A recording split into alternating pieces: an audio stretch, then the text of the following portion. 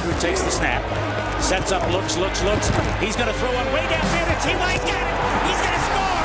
He's going to score. He's going to score on a 64-yard pass play. Harper's on Miller. McKee gets it into Miller for the win. It's 0.4 of a second. He'll never be introduced the same way again. From now on, it'll be Will Power, Indianapolis 500 winner for 2018. The Brickyard 400 for Keselowski.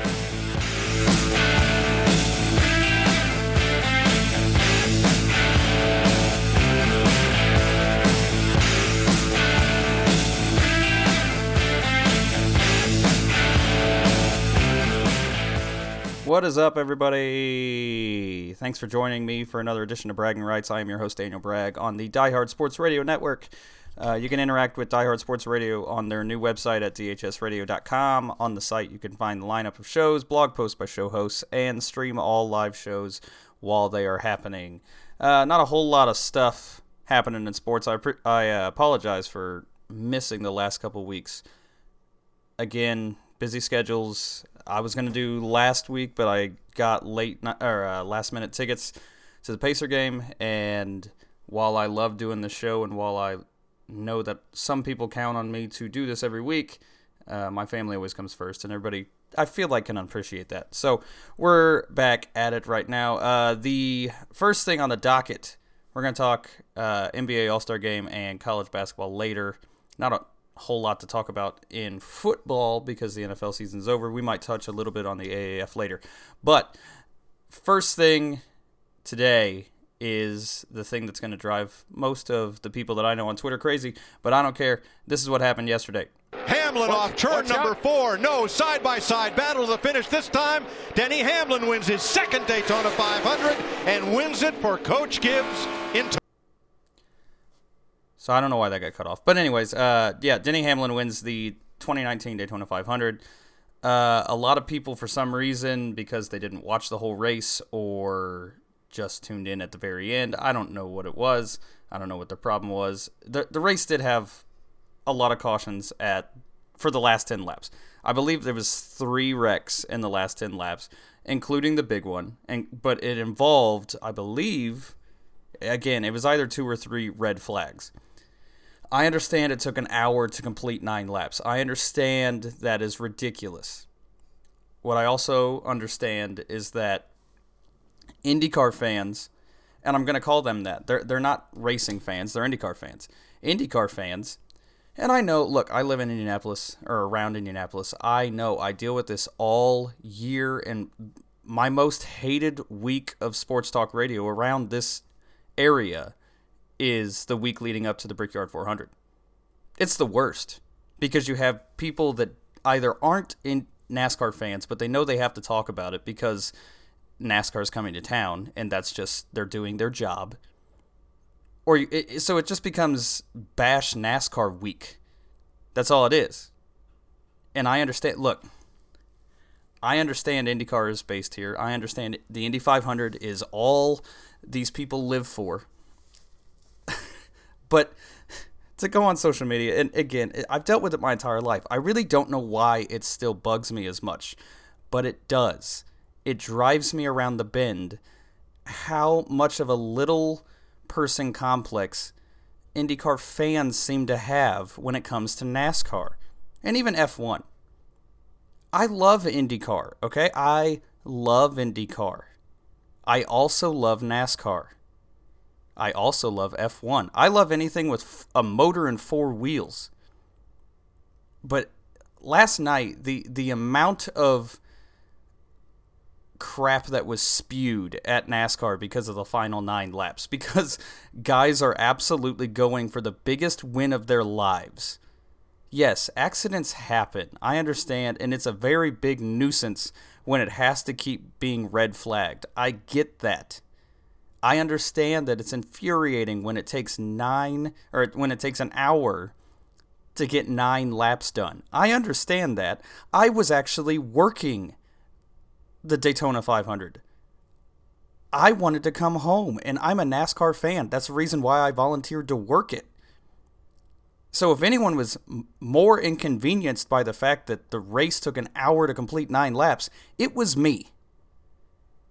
You were sitting at home with nothing better to do, apparently, than watch the end of the Daytona 500 and complain about it.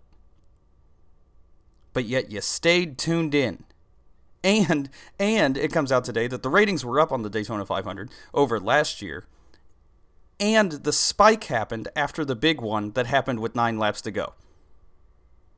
So you can bash NASCAR all you want. You turned it on after the big wreck happened. You turned it on during the red flag. So then you're going to complain about the fact that it's under a red flag and that there's too many wrecks. You turned it on when you saw there was a wreck. So I don't know what else to say to you. Like, I really don't. If you're going to complain about all the wrecks, but you only tune in when there's wrecks, what are we going to... What do you want? You turned it on because there was a wreck, and then you're going to complain on social media because there's too many wrecks. On the whole, it was a great race. If you had watched from lap 1, it was a good race. It was a memorable race. And yes, some bonehead, Paul Menard boneheadedly caused the big one with 9 laps to go.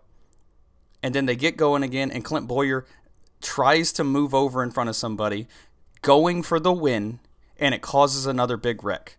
I understand it's frustrating, because you might want to watch something else. Then change the channel. But you didn't. You tuned in, and you watched every second of it. So to NASCAR, they're doing the right thing. You can say you're not entertained. If you're not entertained, you would have changed the channel. And the amount of crap that I get thrown my way because I defend NASCAR. I wasn't defending NASCAR last night. What I was doing was saying I was defending the drivers in the racing, because obviously you weren't watching the whole race if you think that was just a massive wreck fest. There was hardly any wreck. With 9 laps to go, we still had like 38 cars running of the 40. It was insane. I thought we were going to finish without a big one. To be honest with you, it got to 10 laps to go, and I actually looked at my coworker and said, I think we might not see a big one. They're racing with their heads all day. Nobody has made a massive move. They might finish without a big one. And lo and behold, that's when the big one happened. But when you turn it on after the big one happens, and then, of course, the last 9 laps at Daytona, last 9 laps at Talladega, yeah, they're going for it. Everybody has a chance to win that race. Every single one of them has a chance to win that race, because that's how restrictor plate racing works. So they're going to try to do it. You had guys like Matt DiBenedetto. Most people didn't know him. Most casual fans had no idea who he was yesterday. I knew who he was, and I was ecstatic when he was leading. Ecstatic. I was rooting for him at the end. And then he got taken out in the big one. Michael McDowell finished 4th or 5th. Most casual fans have no idea who that is. It was a great... That's what restrictor plate racing does. That's what the Daytona 500 does. It gives opportunities to teams that don't normally have opportunities to win a race, and much less the biggest race of their lives, the biggest race in NASCAR. So I'm not mad at drivers going for it. I'm not mad at them for wanting to win and putting it all out on the line. And yeah, they might wreck 20 cars. It sucks, but that is what Daytona means to everybody. And NASCAR fans know that. Casual fans might not. IndyCar fans certainly don't. Because the thing is, and I loved it, I mentioned it before the race yesterday, because I went to work and there's a diehard IndyCar fan. And he's complaining because he's got to work the Daytona 500 because it's such a bore fest. Well, I got news for you. While I'm not saying the Indy 500 is a bore fest, I see more IndyCar fans rip the Daytona 500 for going in circles. I actually heard that yesterday. Oh, well, all they're doing is going in circles. Your favorite race is the Indy 500. They go in circles 200 times. Coincidentally, the Daytona 500 is 200 times. The only difference is NASCAR likes to give their fans a happy ending where it finishes under green. IndyCar doesn't believe in that. IndyCar believes that the biggest race of their lives, the Indy 500, is suitable to finish under caution, which I don't agree with. But then you have IndyCar fans say, well, it's only a 500-mile race. It's not the 501 or the 502. Okay, fair enough. You sat there for 3.5 hours being entertained, and then you got to watch someone slowly cross the finish line doing 70 miles an hour. Woohoo. Woohoo. NASCAR didn't do a thing wrong last night. They didn't. They didn't do a thing wrong. Their drivers didn't do a thing wrong last night. It created great, compelling racing at the end of the race. And that's all you can really ask for. And yeah, if we were there, if they had just kept wrecking, I understand it. But it was not a shit show. And that's what people kept calling it. And I apologize for using that language, but it's my podcast, I apologize. But it wasn't that. It wasn't an embarrassment. You had 2 cautions. And that's the thing. Like, well, they can't even make it 2 laps. They had 2 cautions. 2. It's not like you saw 7. You saw 2. So it's... And that was the most mind-boggling part. Like, everybody tuned in late at night after all the good racing had happened because they wanted to see the end of Daytona 500. And that's the real thing. People that tuned in after that wreck wanted to see the ending. And then you were complaining because the ending took too long. You tuned in to see the ending. That's not NASCAR's fault. It's not. And look, I want to clarify the little brother comment that I made about IndyCar. And I've said it before, and I've said it to IndyCar fans, and I don't feel that I'm wrong about saying it. I love IndyCar. I was raised with it around here. The same thing as NASCAR. I went to my first NASCAR race in 2000. Went to my first Daytona 500, I believe in, Daytona 500, Indianapolis 500, I believe in like 94, 95. I was like 6. But that's neither here nor there. IndyCar, and I'm not even going to say the series, it's their fans. The fans that I have interacted with on social media and the fans that I interact with daily on social media, you don't see NASCAR fans going out of their way, especially during IndyCar races, to bash IndyCar. NASCAR fans don't bash IndyCar. F1 fans don't bash IndyCar. No one bashes IndyCar. We watch it. We watch IndyCar. We do not bash IndyCar. We appreciate it for what it is. Just like I appreciate NASCAR for what it is. Will I complain about it if there is justification to complain about something? Absolutely. But IndyCar fans go out of their way. They will go to NASCAR's website. They will go to NASCAR's Facebook just to rip them. Find something better to do. Like, if that's all your life is amounted to, is I'm going to go to this thing that millions of people love. 5.5 million people watched that yesterday. 5.5 million. And I understand it's a bitter pill to swallow when, short of the Indy 500, the highest rated IndyCar race last year might have been 1 million. I understand it's a bitter pill to swallow. But again, I don't want to bash IndyCar. I love IndyCar. But the fans make it unbearable. It's like me and Dale Jr. fans. I don't mind Dale Jr. Dale Jr. is a very good person. I'm sure he's a very nice person. He seems like a guy I'd love to drink with. But I can't stand his fans. So it makes me root against him. IndyCar is great for what it is. It's the best American open-wheel racing series. Why can't we just be happy with that? They occasionally run on oval and they put on good shows on oval, and they occasionally run on road and they put on good shows on road. IndyCar puts on a good show. That's all I'm wanting out of racing. That's all I'm wanting. They have their little niches and their gimmicks just like NASCAR does. IndyCar fans constantly bash the chase. Well, we don't have double points races. I hate double points races, but that's IndyCar's version of the chase. You keep it exciting until the last race. That's all NASCAR did. And the chase had to be... Look, I don't blame NASCAR for the chase. Even as a Gordon fan, I know what the numbers say, and I know Jeff Gordon would have finished with 7, possibly 8 titles had the chase never been introduced. But I also understand why they introduced it.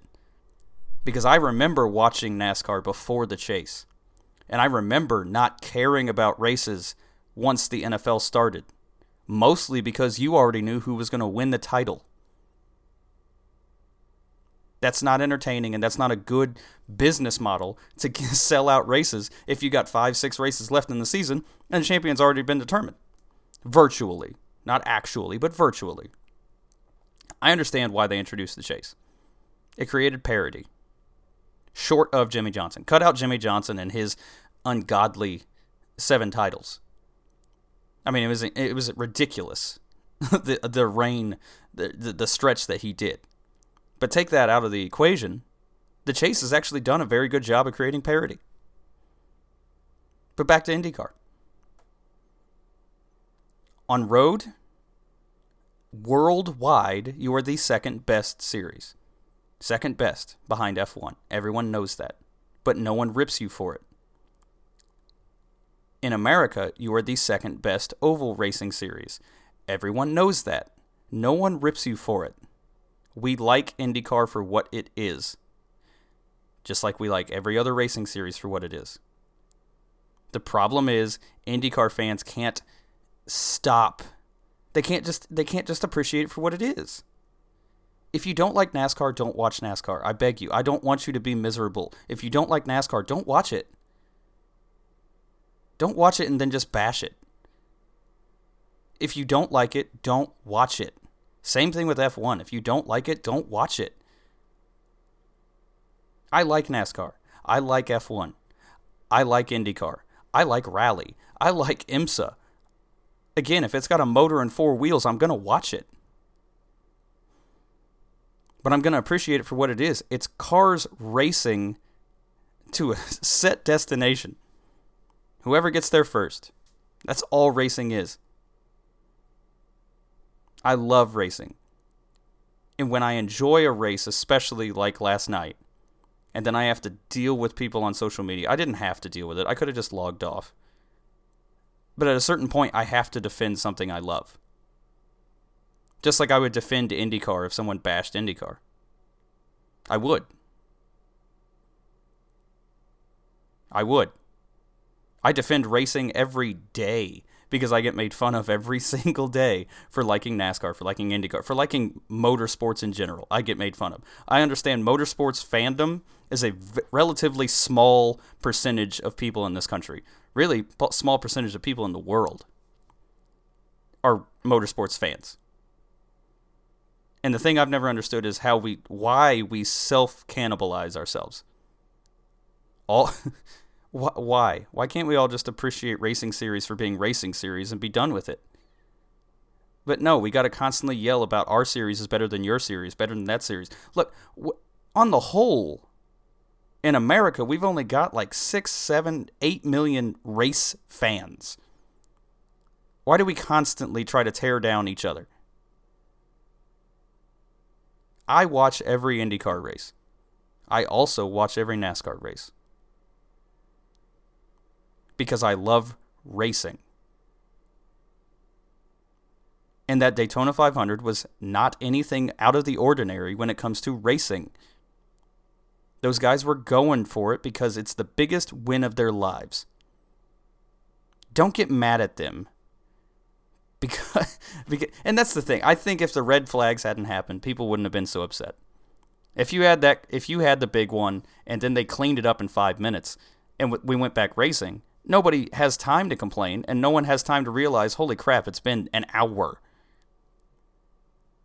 But we had the red flag, so it gave everybody time to get on social media and rip NASCAR.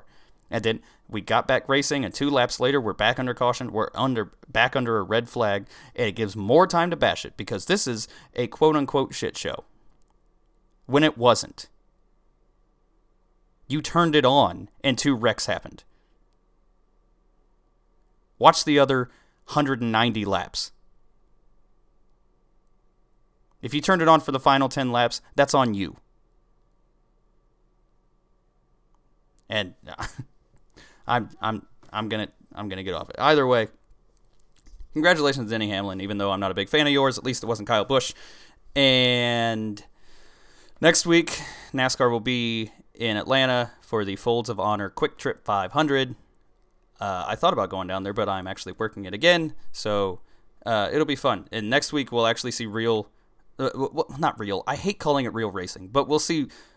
We'll find out what everybody else has. Okay, you're not going to have Matthew DiBenedetto running in the lead at Atlanta, realistically, unless they had a massive turnaround over the offseason. You'll see. We'll actually see the first preview of what the season might look like come next Sunday. Moving on, the All-Star Weekend was this past weekend. I believe Team LeBron beat Team Giannis, or however you say his name, in a game that continues to be a joke, just like the Pro Bowl. And then, but the great part was Saturday. Friday and Saturday were great. I watched every second of Friday and Saturday. And it just goes to prove, even in the NBA, NFL, it doesn't matter. Skills challenges should be the All-Star Weekend. You don't need a game. You don't. You do not need a game. In fact, how you get around, if you get named to the All-Star Weekend kind of thing, all you would have to do is change the voting to where these are the guys you want to see at the All-Star Weekend. You still take it just based off like a roster. Then you find games like the NFL creatively has. The skills challenges. Now, I'm not saying dodgeball. No, not dodgeball. But, I mean, you could do the dunk contest. You could do the three-point contest using only guys that made the All-Star game. You see what I'm saying? You take the All-Star rosters that got voted there, and then you pick the competitors for the dunk contest and the three-point contest out of those people. Now, yes, that does limit the amount of people that get to partake in the All-Star Weekend. But why is that a problem? Shouldn't that be the thing? Because you got people competing in these things on Saturday that didn't get voted there. John Collins was embarrassing in the dunk contest. Embarrassing. That dude cannot be happy about what he did. I mean, it was just bad. And in the three-point contest, it was great, but a Nets guy won that, I'm not going to lie, I forgot existed. I mean, when I get to the point where I'm rooting for Steph, because at least then I'll know who won. which is awful to say. Look, I don't mean to say it that way. I'm happy for, I believe it was Joey Johnson. I don't remember. I don't remember. I'll be honest with you. I know it was Joe something. I'm happy for him. It's a three-point contest. It's a thing that you absolutely want on your name. Good for him. I'm not ripping him. I'm just saying I would have been more impressed had it been Steph versus Durant versus Clay versus LeBron versus Kyrie. All the guys that were in the game partake in the skills challenges. And that's all we need. We don't need this meaningless game that almost scored 200 points because they're just chucking up threes and hitting them because that's the new game. The game's pointless. But that's the monster that they've created. It's the same thing with the NFL. The game is pointless. No one watches the game. Everyone watches the skills challenge. And unfortunately, the NFL hasn't figured out how to do the skills challenge. You could do it live, but they don't want to do that. They'd rather film it on like Tuesday night and then air it on Thursday and say, look, even though we're airing it at 8 o'clock, it's sunny out there. Come on. Why can't you just show it live like everything else? But the other thing I want to touch on in the NBA is the Pacers. I went to the Pacer game, like I said, last Monday. They looked great. They've looked great since really Oladipo went out, short of that first game. And I'm going to say something, and I know it's going to be taken completely out of proportion. I'm not saying anything that's that crazy. But again, for anybody that listens to this that likes the Pacers is probably going to be blown out of proportion. The Pacers are playing better this season without Victor Oladipo. They play completely different when Oladipo is on the floor. They do. They just do. When he's out on the floor, the offense stops. It's because they want to run it through him because he is the go-to guy, which absolutely he should be. But the problem with that is it is stunting the offense. If Oladipo has a bad shooting night, the offense is kind of running around. Now, obviously, it has worked this season even with Oladipo because Bojan's having the year of his life. But team-wise, they look like a better team without Victor Oladipo. Now, I'm not saying Victor Oladipo should never come back. I'm not saying the Pacers should trade him. I'm not saying that at all. What I'm saying, it's an indictment on the coaching, not anything else. I don't know if it's the coaching. I don't know if it's players. One of the two, they got to figure out when Oladipo's on the floor, play the exact same way. Just with a better guy at the 2. That's all it is. That's all it is. But for some reason, especially when he first came back from that injury, the offense just looked awful. Because they were trying to they were feeding Oladipo way too much. They were like, here, take it, you run with it, we don't want to do it. Now, it's complete team basketball, and it's working out great. Miles has made great improvements. I am no longer on the let's trade Miles Turner thing. I'm no longer on the I can't be on the let Miles Turner walk thing because he got his extension. But when he first got his extension, I was not for it. I was not for it at all. But the way he's been playing this season, he absolutely would have commanded more money than the Pacers got him for. So absolutely good decision. Bravo, Pacers. I'm an idiot. And I said it. I was an idiot on Miles Turner. I was an idiot on T.Y. Hilton a couple of years ago. I was an idiot about it. I wasn't saying get rid of T.Y. Hilton. I was just saying he wasn't the number one wide receiver. Which, briefly, all the people in this town that have called for Antonio Brown or OBJ, are you not are you not in the same breath saying that T.Y. is not a true number one wide receiver? But I'm going to move past that. I'm just going to leave it. I'm not going to talk about that because I love T.Y. Hilton. His production has been great, especially since Andrew Luck came back. Hopefully it continues to go up next year. Anyways, the Pacers look good, and that's all I can really say. I hope they continue this. For one, I said it was too late in the season to throw the season, and it was. I mean, when Oladipo went down, I believe they were 10 or 12 games above, maybe even 15 games above 500. You can't nuke the season at that point. You're still going to make the playoffs in the East with that bad of a record. Like, you could lose the rest of your games and you probably still make the playoffs in the East. So just keep playing, and if you can keep winning on this level, who knows? I mean, because a true team, who knows? They could shock the world and get to the Eastern Conference Finals. I really, truly believe this team, without Oladipo, could make it to the Eastern Conference Finals. They have done that. Pritchard has done that good of a job building this team. So we'll see. We'll see what happens for the rest of the season. The Pacers' next game is Friday. They don't play again until Friday. I mean, it's not. But then again, most of the teams I don't think are playing until Thursday. I don't know why they get such a long off. But anyways, Friday in New Orleans, they'll be taking on the Pelicans. Lastly, I'm going to talk about the Purdue Boilermakers taking on the IU Hoosiers tomorrow night at Assembly Hall. Purdue should win the game. I say should because I'm a Purdue fan, and I'm used to being let down by my team. They should have beat Maryland and then came out in the second half and couldn't buy a bucket. So we'll see. Assembly Hall changes things, but at the same time, IU hasn't played well at Assembly Hall. IU hasn't played. They have shocked me at how poorly they have played as of late. But I, again, also understand that it is Purdue and IU, and it's still Purdue. They dropped 3 spots in the rankings today to 15, after losing to number 24 Maryland.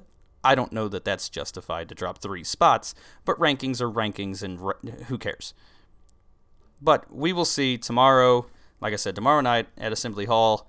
I feel bad for everybody that's got to drive down there because I know how bad the roads are. But hope everybody can get down there. I really do, even as a Purdue guy, I really hope IU fans come out and support IU. No matter how bad the season is, no matter how bad the season has been, support your team. And really, support your team. If you have the capability of going to that game tomorrow, it is a rivalry game. Go to that game. And the sad part is, I think the student section is going to be full. It's the non-students that aren't going to show up. But I'm not going to tell you how to spend your money. Look, if you didn't already have tickets, it's up to you. But if you have tickets and you choose not to go, that doesn't sit well with me. Just because they're not playing well, just still go out and support them. Because what does not showing up do other than, deflate the team? These are kids. I know they're grown adults. They're college students. They're older than 18, but they're kids. And they're playing a game. It's not that serious. At the end of the day, it's not that serious. If you already have tickets to the game, please go. I beg you. Don't let those kids come out of that tunnel and see a half-full Assembly Hall when they're taking on Purdue. Don't do that. They deserve better than that. But that's all the time I got. I appreciate you guys for listening whenever you do listen, whether you download the podcast, whether you listen live. I really, really do appreciate it. Craziness has been happening in my life as far as professionally and personally. Professionally, it's been going great, and I will update everybody later, or if you can follow me on Twitter or Facebook, I always update everybody. Everything's going great at Full Sail.